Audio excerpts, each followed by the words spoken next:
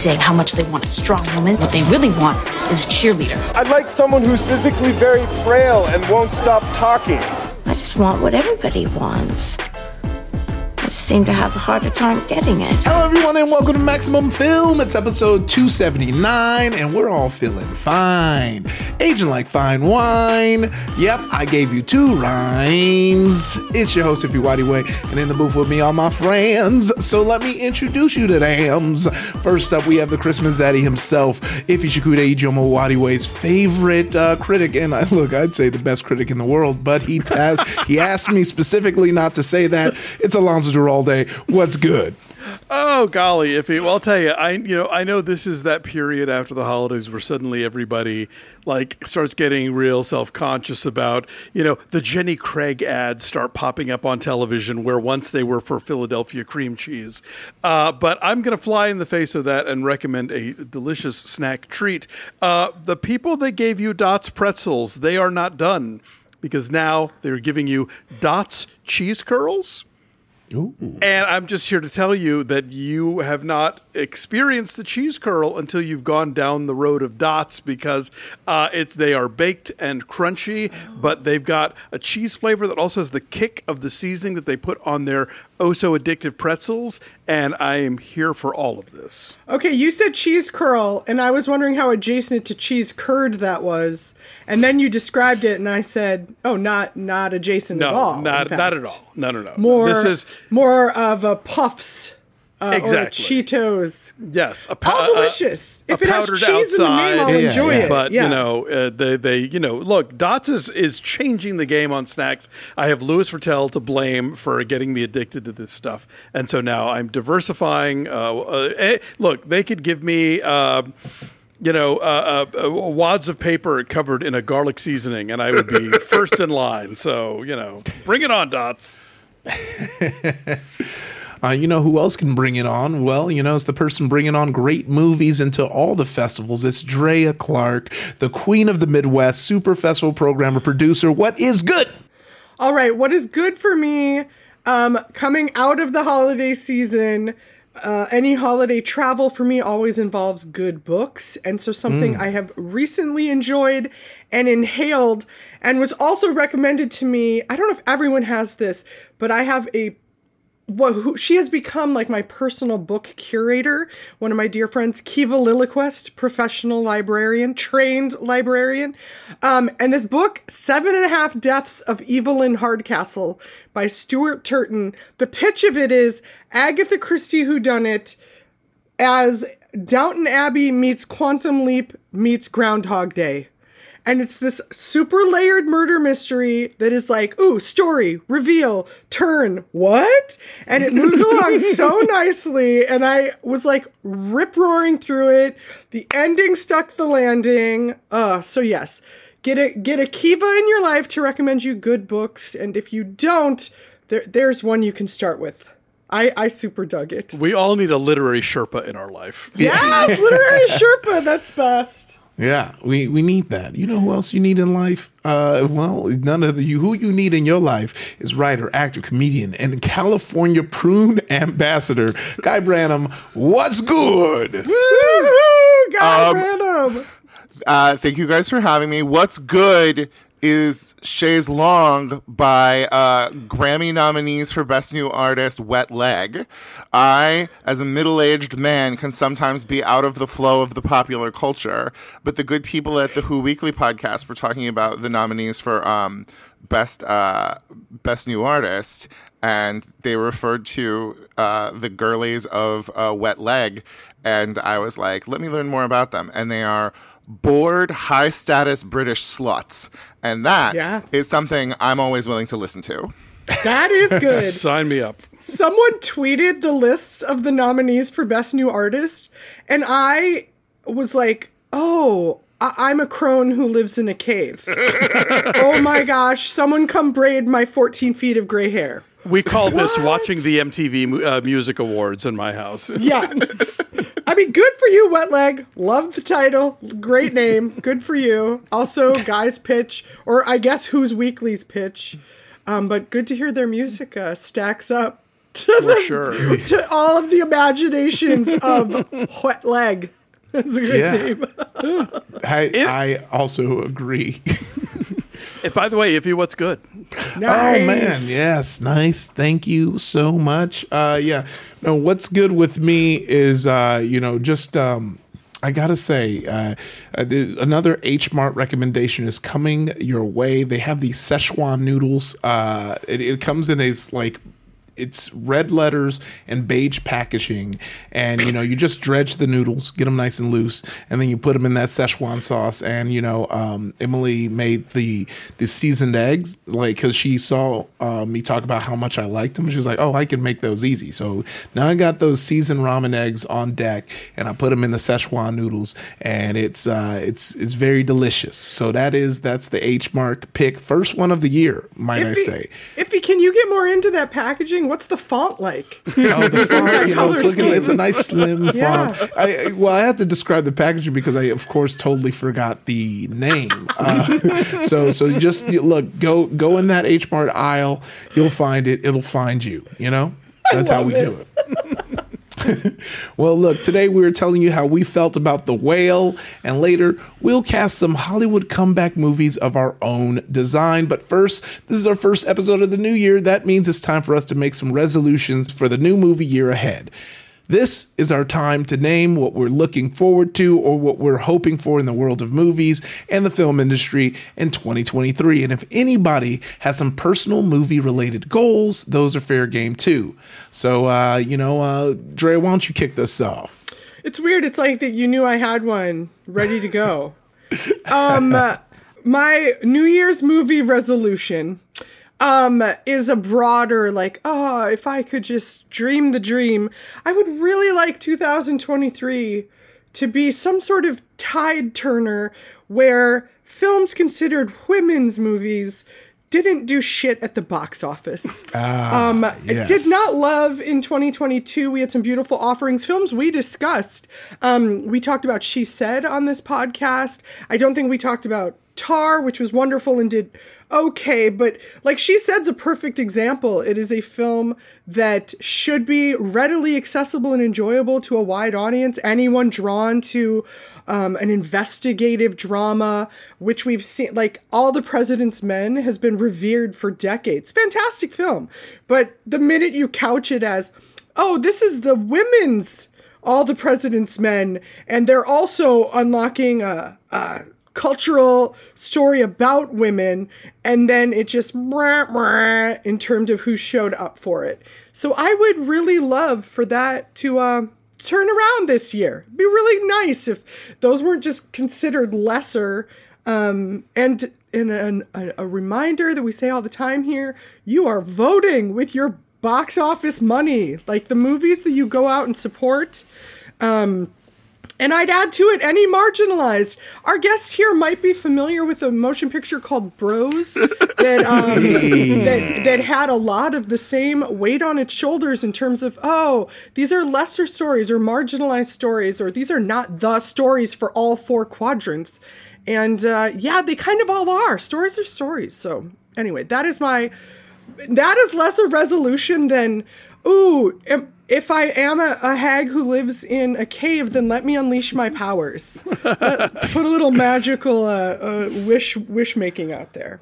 I want to piggyback on that because, yes, I agree 100% with all that. But even beyond the scope of the marginalized story, I would love to see Hollywood figure out a way how to release mid-range budget movies aimed at older audiences, because that is what seems to be, in general, an endangered species. I mean, the number of people who I told about Confess Fletch who didn't even know it existed. Yeah. And that's as hetero white cis as you can get, and still, it does not nary a ripple.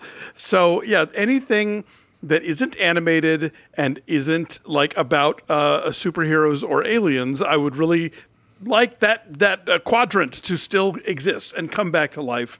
and not just streaming. You know, And I was just going to say, and get a theatrical. Yes, we know that people will watch it at home, but like, you know what? They'll also come see it in theaters if you sell it right and pitch it right. Like, Barb and Star was such a lovely experience, but imagine if you had been able to have that experience the way you had Bridesmaids and, like, sat in, let's be honest, for me, a theater in West Hollywood full of fags, like, exploding. I still crave that experience. And that was one that came out. I just wasn't going to theaters, and most people weren't, unfortunately. Yeah.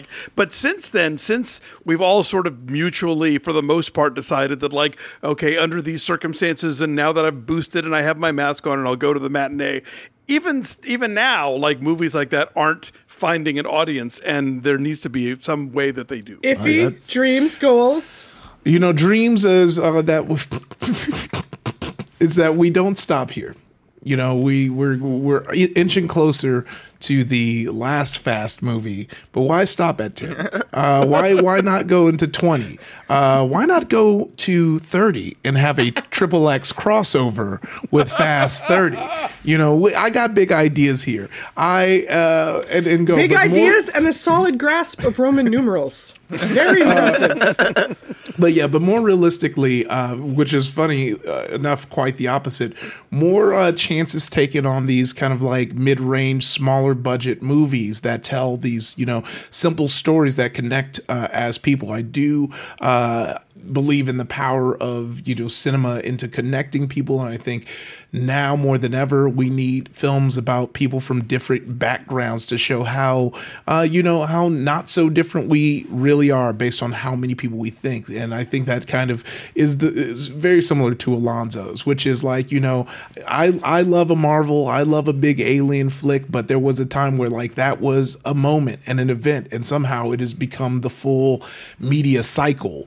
You know, there's no longer the summer blockbuster, it is the year-round blockbuster. And I think it'd be fun to pace it back down a bit and kind of have more diversity in types of films that we can go see every Friday. Guy, any resolutions from you? The ones I came up with were essentially said by you guys, but I'm going to say it. I'm going to say it very clearly as a resolution. I'm going to go to the theater when there is a comedy. Like, you know, I went to Ticket to Paradise with my friend Marina. We go see rom-coms together, but just sort of like, you know, Bros not doing well at the box office. It was like, I had been really hoping that this would like pave the way for more gay stuff to come out, but it was more just a moment of just sort of like, what's comedy supposed to do? Like, I don't know if my livelihood can exist in the feature space, you know, if this is the way things are going. And so I think, you know, because like, while you can have successes on streaming, they're not going to make the money off of it that they make if it is sort of like a wild theatrical success. And so I'm resolved to go see comedies at the theater, even Easter Sunday too, if it comes out. For the record, I bought 2 tickets to Bros, so you know, I tried to do my part.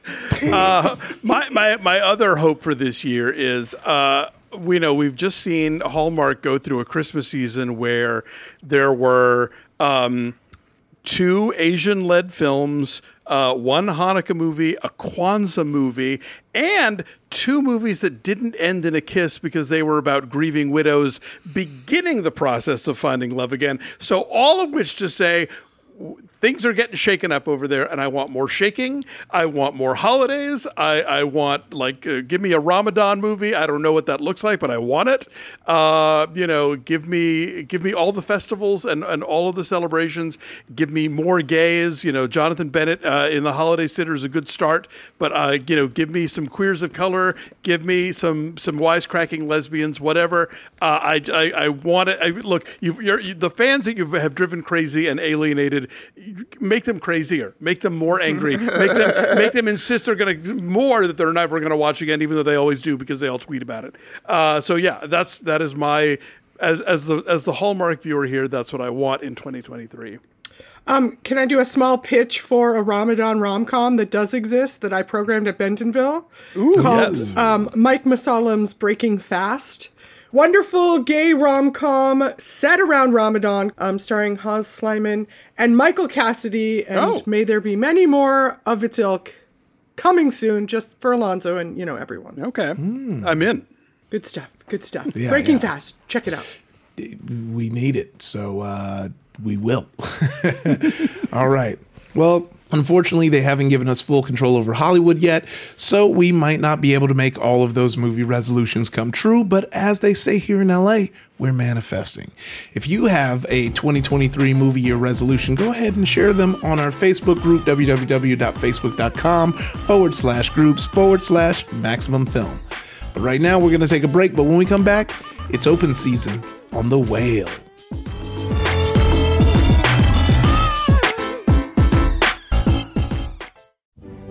My fellow graduates, for 500 episodes, my podcast, The JV Club with Janet Varney, has gathered story after story of all the scandalous things we've done throughout our childhoods. Wait, what's happening? Stories like how Jamila Jamil survived a horrific house party and she was on crutches. This is great. Or how Hal Lublin learned a Shakespearean monologue in his pajamas. This is not the speech we approve. Without your love and life tragedies, there would be no podcast. In fact, I have an exclusive look at how Maggie Lawson's mom confronted her after a sneaky basement meetup with her crush. Spill the tea, JV. Security. Listen to the JV Club with Janet Varney, Thursdays on Maximum Fun. Class of Forever.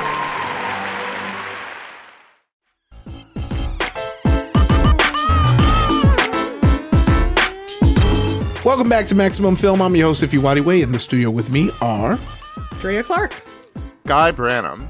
Alonzo Duralde. Today's movie is the latest from Darren Aronofsky, who you'll remember as the director of movies like Requiem for a Dream, Black Swan, and Mother! It stars Brendan Fraser, Hong Chow, and Sadie Sink. People have been talking about it, and now it's our turn. Drea, would you mind giving us a brief synopsis of The Whale? Sure, I could definitely do that. Obviously, we are discussing The Whale after it was in the cinemas, and a lot of the discourse sort of got kicked up. But I think it's a movie that we have been discussing internally for a long time. I know I certainly wanted to bring my friend and our good friend Guy in to talk about it, because it is a movie I spent most of last year dreading coming out and was very fearful of seeing. And I do think it's the kind of thing that we particularly like to dig into and analyze, because there's a lot of both critical and personal avenues to take in it. So with that, here is the synopsis. The Whale is an adaptation of a stage play by Samuel D. Hunter. It takes place entirely inside the apartment of a reclusive English teacher who is 600 plus pounds, and you know that because it's all the movie discusses and shows. He is a large man who is eating himself to death, enabled and cared for by the sister of his deceased partner, and his very not happy teenage daughter appears for not reconciliation, but sort of reconciliation, redemption, I guess. Yeah, The Whale. Nice. Yeah, The Whale. Yeah. So, so to kick off the discussion, I'm going to, ask one of these wonderful questions Marissa have written for us that I definitely know the answer to for most people. Did this movie inspire an emotional reaction in you? And if so, what was that reaction? Emotional is great, because there's so many to choose from. I mean, like Drea, this movie spawned an emotional reaction in me a year and a half ago when I heard that it was going to happen. And I was sort of like, oh, they cast Brendan Fraser to play a gay guy and they're going to put him in a fat suit. And I was worried about that. And so I got the play to sort of like understand what was going on. And it was like a slow descent from there. The play is, I think, very bad. And I, but still when I got the screener, and I had been desperately trying to see the screener to understand what it was only through, the amazing skills of Drea Clark that I was able to get it.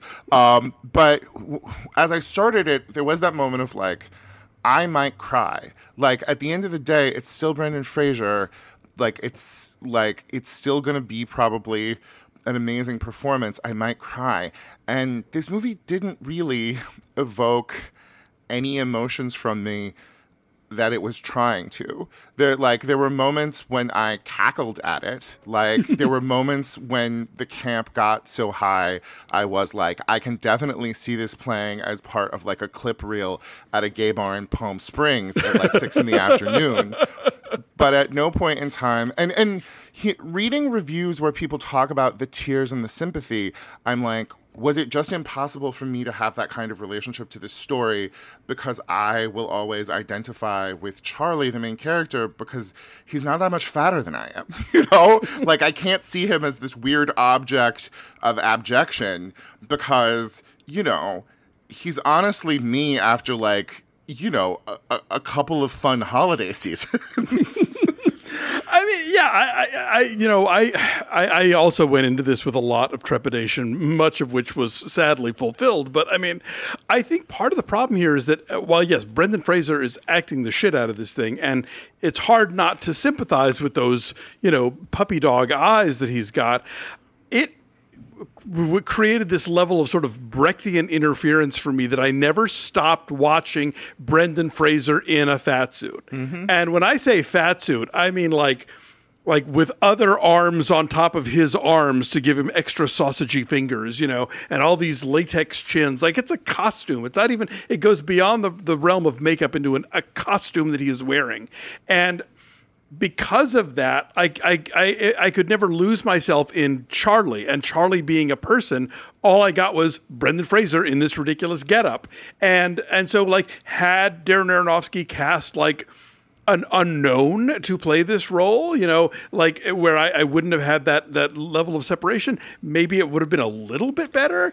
But I mean, it is such a hokey premise and such a barely like dissected character matched with, and I generally like Aronofsky, but he really likes him some body horror, and he likes him some sort of transformative body horror. And so this movie is so like, take a big, long look at this disgusting fat sack of shit who, if you saw on the subway, you would have to avert your eyes. But here, in the safety of a movie theater, drink it in. Drink it in safely, knowing that it's really hot Brendan Fraser with a fat suit on. It's just such a freak show and so awful. I couldn't take it. I would like to make 3 points. My first point is, Tar needed a Russian cellist. They hired a cellist who had never acted a fucking day in her life, and she figured out a Russian accent, and that's something we trust a nice hot cellist to do, but it is something we cannot imagine a really fat person do. We cannot imagine a really fat person doing. Second one, you were never able to sink into Charlie as a character because Charlie's not a character. There is nothing that holds together there. There is no humanity. There's none of the subtlety or nuance that you get from good writing where characters are built.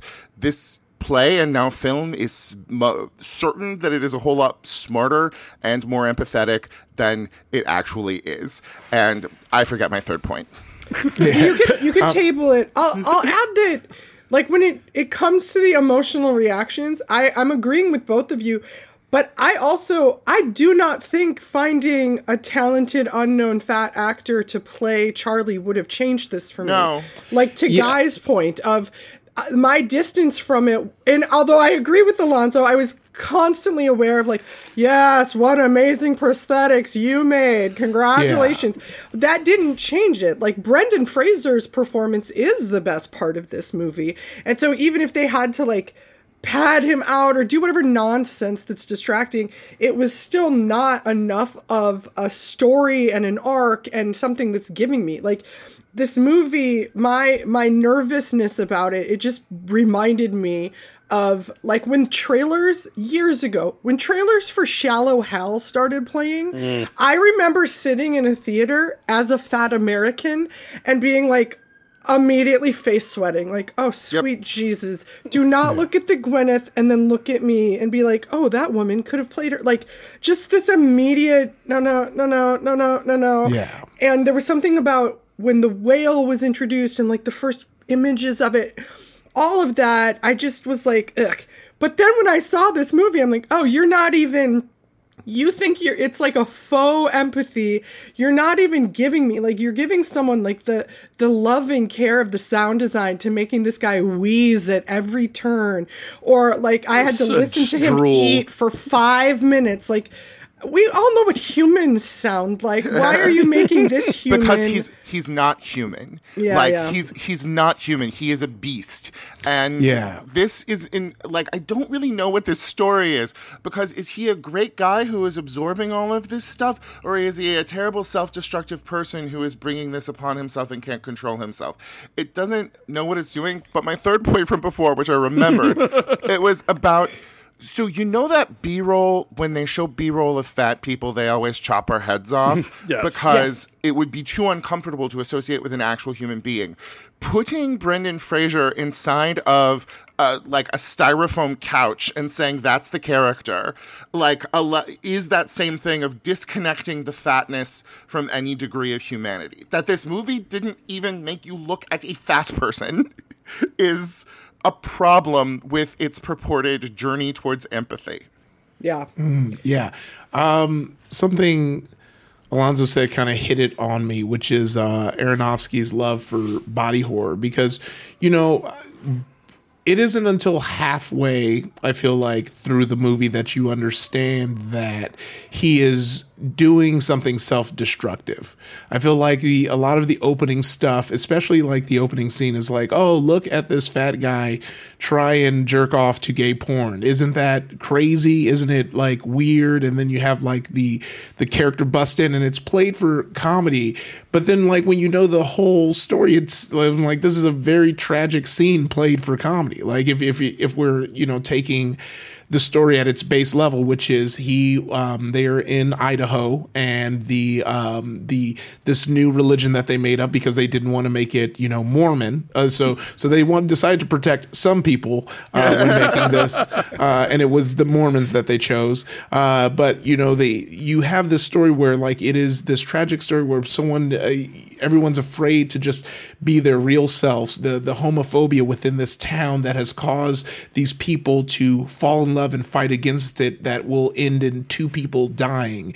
And what we're focusing on is how fat and disgusting he is, not the act of self-destruction. It didn't feel like we were focusing on this person who was doing this to himself. And I feel like some people can definitely see that, and I think that's where all the praise is coming from, is the people who can see through that. But I mean, like the hypercuts of him eating, and the way the when he grabs the bucket of chicken, and the focus on how he's like, I'm like, this was a well put together English teacher that all of a sudden can't eat a bucket of fried chicken now. That all of a sudden, it just really felt like it was dunking on a specific type of person.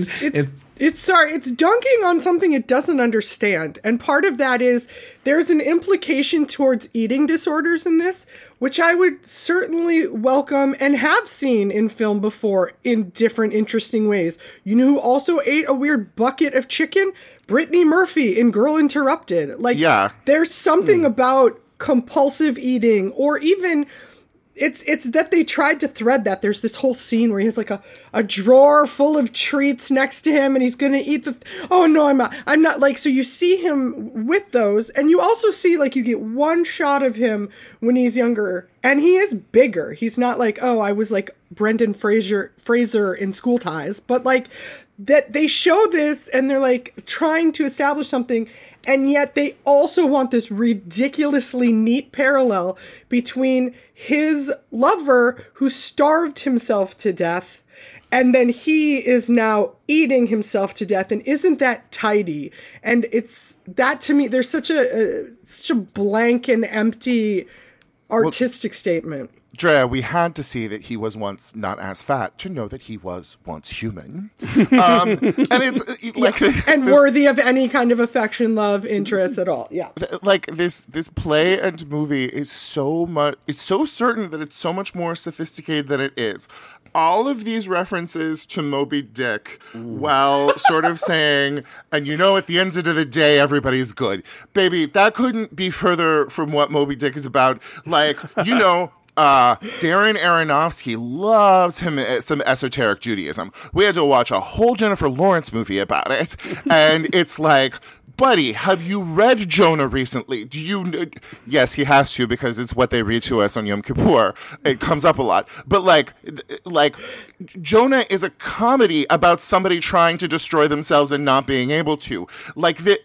Also, is this noises off? Why are people constantly bursting in the door of this reclusive man? It's like the traffic jams. By the way, and it's funny that this lead character is a creative writing professor, because like so much of the stuff involving the ancillary characters is so like bad playwriting 101, where they'll come in and they'll say something kind of elliptical that's going to refer to what the reveal that's coming later. And like you could graph, the way you used to have to diagram a sentence, the way that like, okay, here's a thing that's alluded to in so-and-so's first appearance. And then by the time appearance 4 happens, we get the full reveal. It's like, whatever. He also he's a terrible writing teacher. Yes. Like the ultimate thing he's like breaking towards, which to me was like reminiscent, like an inversion of the Robin Williams in Good Will Hunting. The like, it's not. I thought you were going to say in Dead Poets Society. Oh, it really? Actually, both. Fair. I'll combine those two.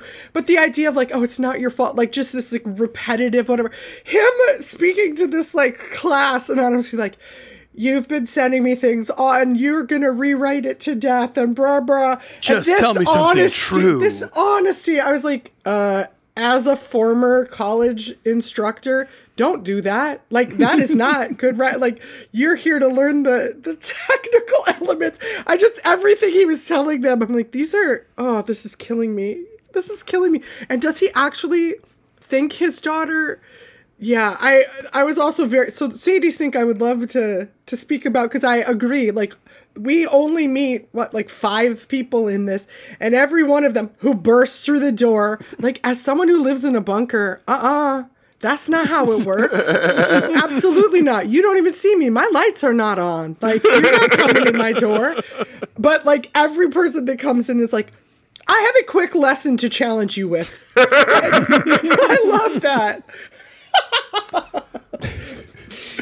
Sadie Sink, though. That's the other thing that the other criticism I have of Aronofsky's direction in this, other than there's such a disconnect between how I think he sees this main character and how people who live in this world actually are seen, and just everything he's doing. But like Hong Chow, fantastic. She's the caregiver. Sure. She threads the line of enabling and being genuinely fearful for someone. And you guys know not to be repetitive myself, but I've discussed that here before. And like, she's doing a lot, and it's complicated and interesting. Sadie Sink, who talented young actress, hope she does well, hope she goes on to great things. But I found her performance both strong and incredibly one note. Yeah. She comes in and she's like, I am angry in this way. And the next scene, were you wondering about me? I'm angry in this way. And that, to me, that's a director. Like, you have an actor of any age or skill level, your director is there to calibrate where you are within a scene. You're not shooting in order. You're not doing whatever. Like, okay, in this one, maybe we'll have like an introspective. So those are the things that I'm like, what were you paying attention to when you were crafting this? Because there's so many nuances that were so over your head. And also sorry, go ahead. No, I was just going to say, and also just kind of like what you said earlier, are we supposed to believe she's actually a good person or not? Because at the end of the day, there's no proof of anything there. That seems accidental at best. Yeah, there was no moment in which I was on her side, and you know her breaking down because he remembered her poem doesn't really kind of like sing to me, because earlier he's pointed out the fact that while he thought he abandoned her, that he's actually been in touch, actually been sending money. So if that didn't work, why is reading her essay something that now breaks through? And I think that's one of those things I like to call artsy for artsy's sake. We thought it was building up to the big moment of this, but I once again, it is a thing where it's like, because you didn't give her any ebb and flow in the performance, and she's just been stonewalling the whole time, I just don't believe that this is what turns her. like Hunter has built so many traps and devices within this, and like, but no character feels as though he has any insight into them or has spent time with them. And that resolution, how can a movie this much about fatness have a resolution that thin? You know, like, how can it really be? Oh no, like it's such a bullshit thing to walk away with, you know, people like, we already have Anne Frank at the end of real Anne Frank's story saying, I do believe that people are inherently good, or whatever she says. Like, I don't need to hear it from, you know, this puppet. But worse than the philosophy of his that comes across is when this ended and I was like, oh, on top of all of the other things that I'm going to hold against you, I have just now watched 2 hours of someone essentially glorifying a suicidal ideation. Yep. Yes. That this man's ending, sorry about the spoiler alert, but spoiler, I'm not going to tell you to watch this movie anyway.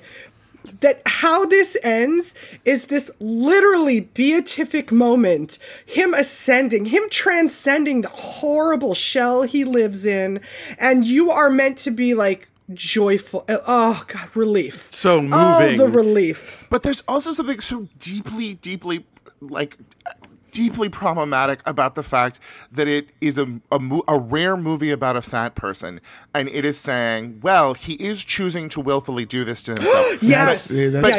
But he's so sad that we are sweet and we are sympathetic, and then he goes to heaven. And it made me more aware of all of the movies that take this essentialist line towards women or people of color and are just sort of, that's what they really want. That there's just something so gross about not in any way challenging this weird and terrible like presumption that people make about very fat people. Well, that's what I was just about to say, that same thing, that like there are a lot of just bad ideas presented that weren't challenged. Like in that moment where this like shithead, you know, missionary kid is like, God will save you from the shell of a body. Like he just kind of sits there and take it. In this moment where this shithead says that his partner died because of it, all he does is like, yeah, I am disgusting, right? Like no bad idea is challenged, and that's all kind of what I feel like that left me going, well, what do you think? What do the people making this think? Because I left the movie not knowing what Darren thought, what Sam D. Hunter thought. All I knew was that Brendan Fraser and Hong Chow can act their ass off, but like I don't know what you want me to take from this, because like you said, Guy, and I think that was my biggest problem with it, is this idea that like everyone who is obese has done this to themselves from eating crazy, when there are 1,000,001 reasons for that to happen. Bodies are weird. Bodies are everybody, like even the meatiest of the meatheads, president of the meatheads speaking here, will tell you before you can even begin to start trying to bodybuild, you have to find out what fucking type of body you have. Are you a mesomorph, an endomorph, ectomorph, a mix of one of the two? And what that means is like how your body processes. No, but that will be my gym moniker. But like it's all because your body processes carbs and fats differently. Everyone's does. So to have this guy be like, I'm gonna eat a whole bunch of fast food, and that's how he grew into this big. It is like gross misunderstanding of fat people, and it's putting a lot of blame on them. And you are trying to be like, look how gross this fucking person is, and how this fat person, his house is ruined, and how he dropped a key and he can't pick it up. And that they deserve it. That was the other element. They brought it on themselves. I want to talk a little about the craft or lack thereof, in that you have Darren Aronofsky once again teaming with cinematographer Matthew Libatique, who like the two of them have created like even movies that you might not like them, looking at them is an experience, And for a film that is, I did not know it was a play going in, but boy did I know by the end of it, because you never leave that apartment, and that's certainly a choice. And if they had really leaned into that in a sort of like kind of William Friedkin, directs Boys of the Band kind of way, where like you are trapped in that apartment and you can smell the the shag carpeting and all that stuff, or the whatever, the wall to wall, that would have been one thing. But it looks flat. It looks like it's like a single camera sitcom almost. It's just it's a beige nothing of a look. Also, make that meatball sub look appealing in some way. Get us inside his head. Make that missionary. That missionary is a hot young guy coming into a gay man's apartment. When I read the play, there was something of a sense of tension and excitement and deliciousness there that all of these straight guys making this movie, it was like there could have been something beautiful there. Like you could have been giving us something like aesthetic and delicious, and they were like, "No, we're making a point." I felt like that was them actually like, oh, well, we don't want to also imply that he's like into hot young guys, because who doesn't love attractive people in the prime of their lives? Yeah. Funny enough, that was like my favorite moment was when he was like, I'm not attracted to you. I'm not, because I was like, the last thing I want is to see this man also get turned down by this shithead missionary. But like, I was like, that to me, in that moment, it's like, it was like, they're like, all gay guys aren't trying to fuck straight dudes. And I was like, that's the only thing you've said. What are like, but you're still like, look at this gross guy. And I agree with you, Guy. Why does everything he eats look disgusting? And to me, it feels like a weirdo vegan made this, where it's like, look at all this, look at what you're putting into your body. Where it's like, I think you're right. We should be like, invested in this man as he's totally doing it. And also, like I said, early, like, if you're going to do this, and this is the message you're saying, then we need to understand that he is like self-destructing. This doesn't, because to me, the first part of the movie felt like I leaned over to Emily and I was like, I think Darren Aronofsky hates fat people, because that's what it feels like. And that was uncomfortable. And then everything started to connect a little bit. But I think, like you said, at the end of the day, the moral of the story was, I think people are inherently good, where I don't know why that's what he got from the story we saw. Yeah. The one person who tried to connect with him, Dan, the pizza guy, who was like, oh, I feel worried about this, takes one look at him and then runs away. So how does someone see that and believe that people are inherently good? The guy is a part of a church that essentially is the reason that his partner killed himself. Why would someone look at that and believe that people are inherently good? Everything bad has been happening to this person. I don't think that person would think people are inherently good. And I think he has a right to lash out at these people. And I really hated sitting there watching him get like stepped on by everyone and him just taking it. Because to me, I thought the moment he said that his partner died because of him was like, oh, okay, we're going to see Brendan Fraser kill this person, because that person deserved to get murked. In my book, as a viewer, I was like, oh, this is when we kill and we're on his side, because that is way out of pocket. But instead, he says he's disgusting. I mean, yeah. It is a classic. It is a very artsy version of a One of the Good Ones movie. And when it comes to like gay people and fat people to some extent, One of the Good Ones offs himself. One of the Good Ones removes himself from the narrative so that other people can learn a lesson. Real people who will have children and matter to society. Yeah, yeah. True. Vote. I'm a skip it. This movie is basically like if you were making Tropic Thunder 2 and you wanted to parody the kind of performance the Academy loses their mind over because an attractive, recognizable actor, and it's a comeback, swathes themselves in an unrecognizable amount of latex and then plays pitiable. For your consideration, Brendan Fraser.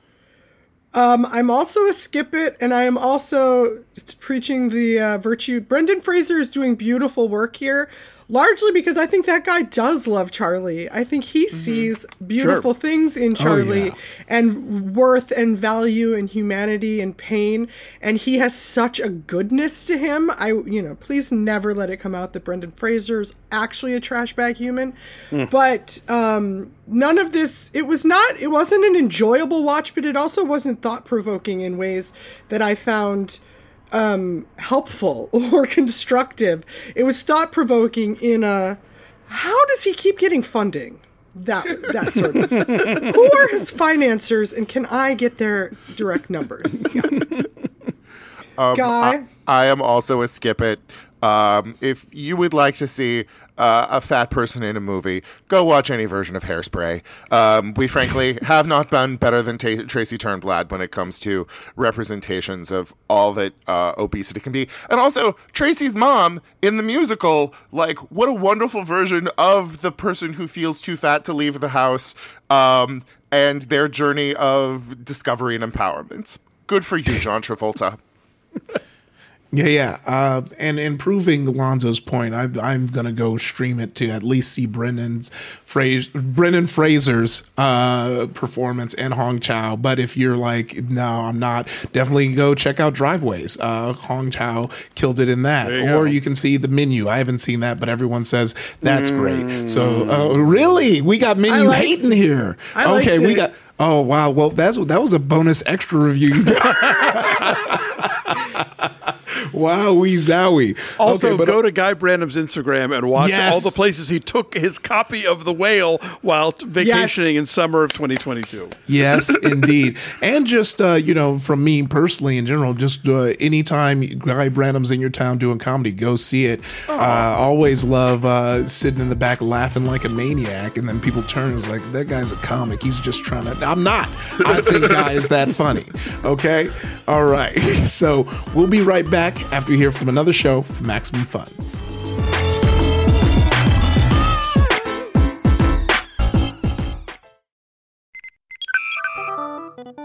Hey, that's Ben. And that's Adam. And together we host a show called Greatest Trek on Maximum Fun that covers all of the new Star Trek shows. Lower Decks, Strange New Worlds, Picard, Prodigy, Discovery, and any other Star Trek show Paramount throws at us. Come check it out for our funny and formative recaps of all the new stuff the Star Trek industrial complex churns out. It's in your podcatcher every Tuesday. Subscribe to Greatest Trek. It's a new Star Trek podcast from the makers of The Greatest Generation.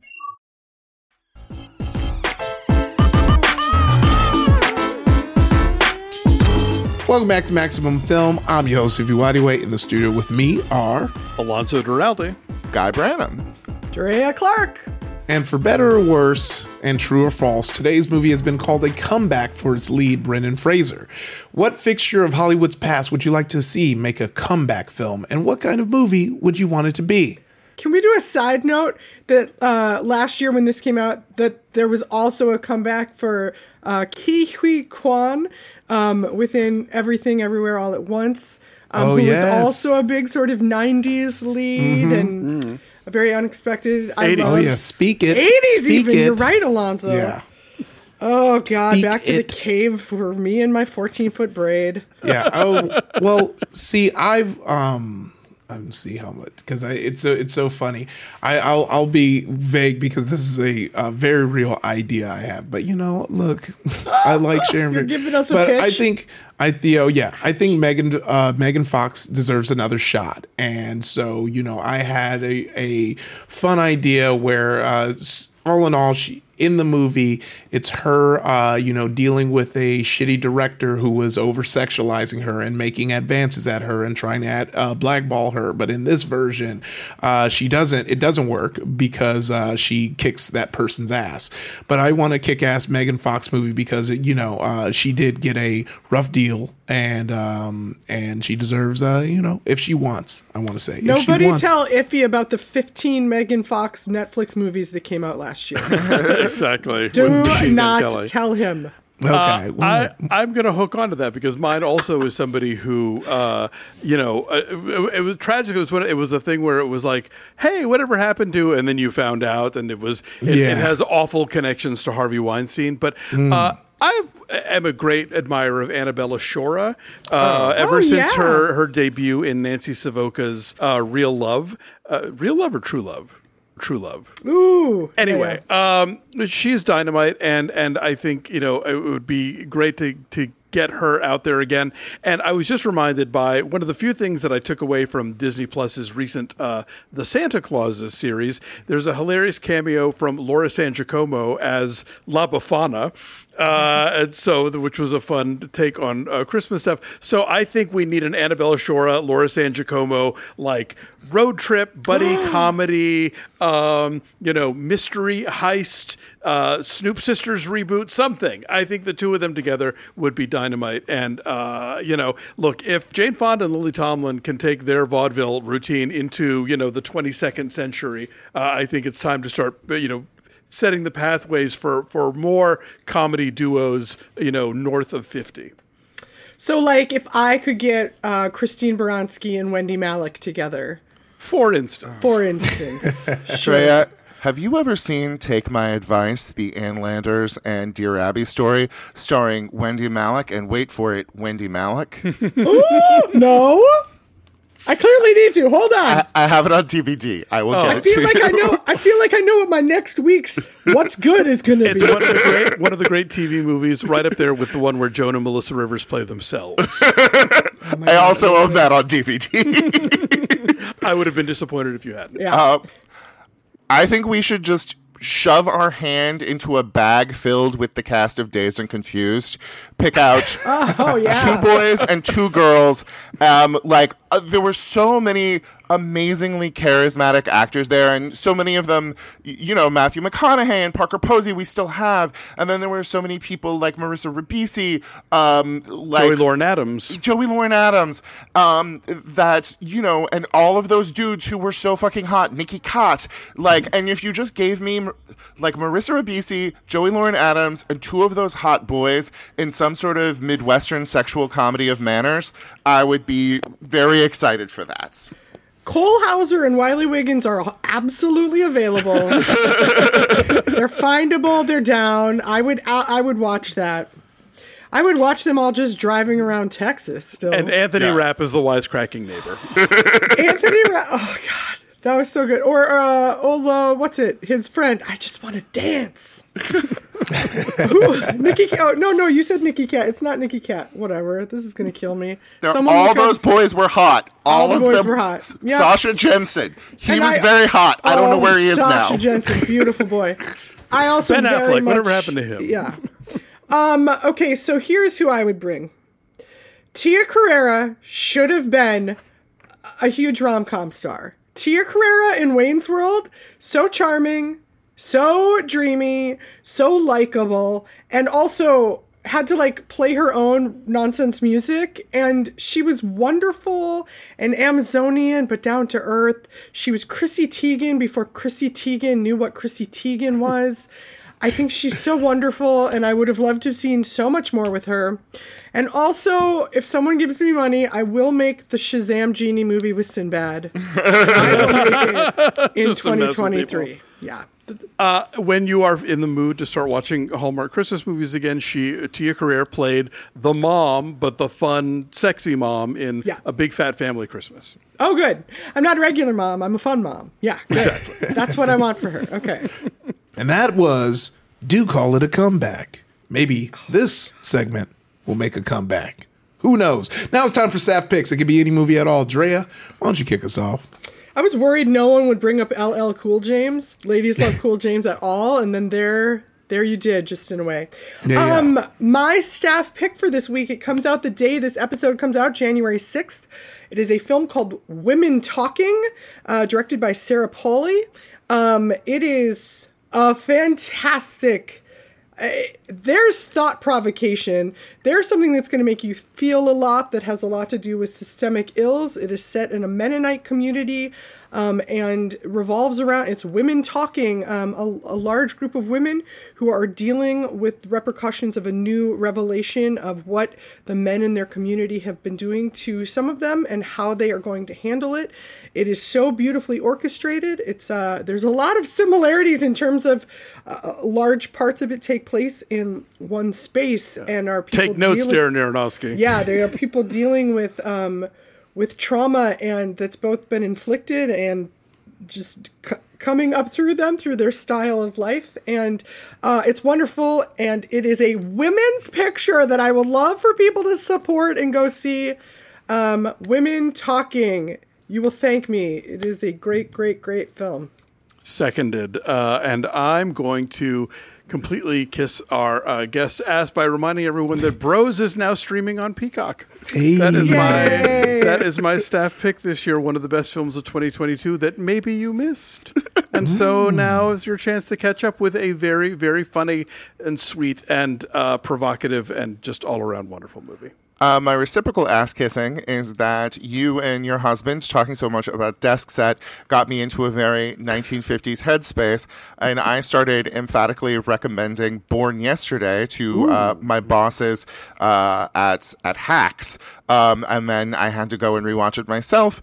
It is a fun little comedy that is noteworthy because its lead actress, Judy Holliday, ends up beating Gloria Swanson. Gloria Swanson for Sunset Boulevard, and Betty Davis and Baxter for All About Eve. And I know so many gay guys who love the Oscars too much who thought that this was some sort of weird, bad upset. And then they saw Judy Holliday in that movie and they were like, no.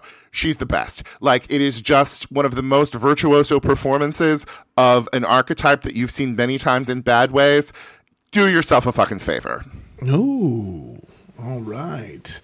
Well, look, I'm just gonna keep edge of my seat. No, this one's a layup. I already talked about it earlier. We talked about it. Go see Driveways. You thought. My bad. Director Andrew On. It's a good time.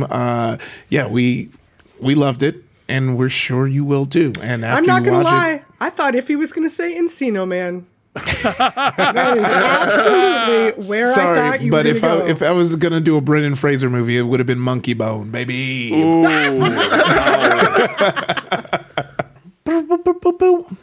Hey, y'all, look, we've got some really awesome listener reviews over the past few months, and here's one of those from #TeamAtticWife, which I hope is a Jane Eyre reference, and that's a joke I made, not written by Marissa. Trust me. It is... Love these Girl, guys. I get to read the thing. Okay, all right. You settle down, Jane Eyre. Okay, here is our awesome review. Love these guys. Absolutely incredible hosts. Such a wide and fascinating range of criticism, opinions, and ideas. And the guests? Wow! I've discovered so many cool filmmakers, comedians, and artists from the show. Keep it coming. Woof. Well, thank you. Thank you, Team Attic Wife. Yeah. Wow. Shout out. Love to hear it. And it always helps our algorithm and all that stuff, however these things work, which I never understand. If you will leave us a 5-star review. So that would be really awesome if you would. And hey, there's a very good chance, especially if it's as delicious as this one, that we will read it on the air. So please leave us a 5-star review. You're great. Thank you. All right.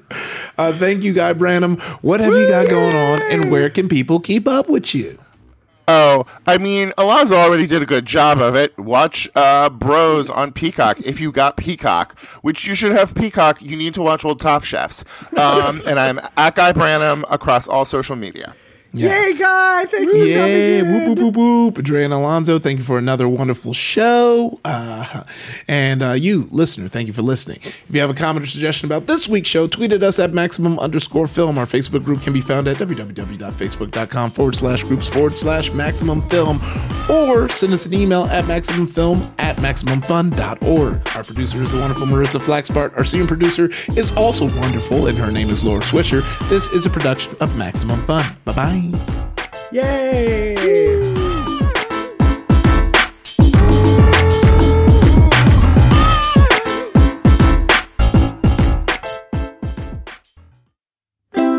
MaximumFun.org. Comedy and culture. Artist owned. Audience supported.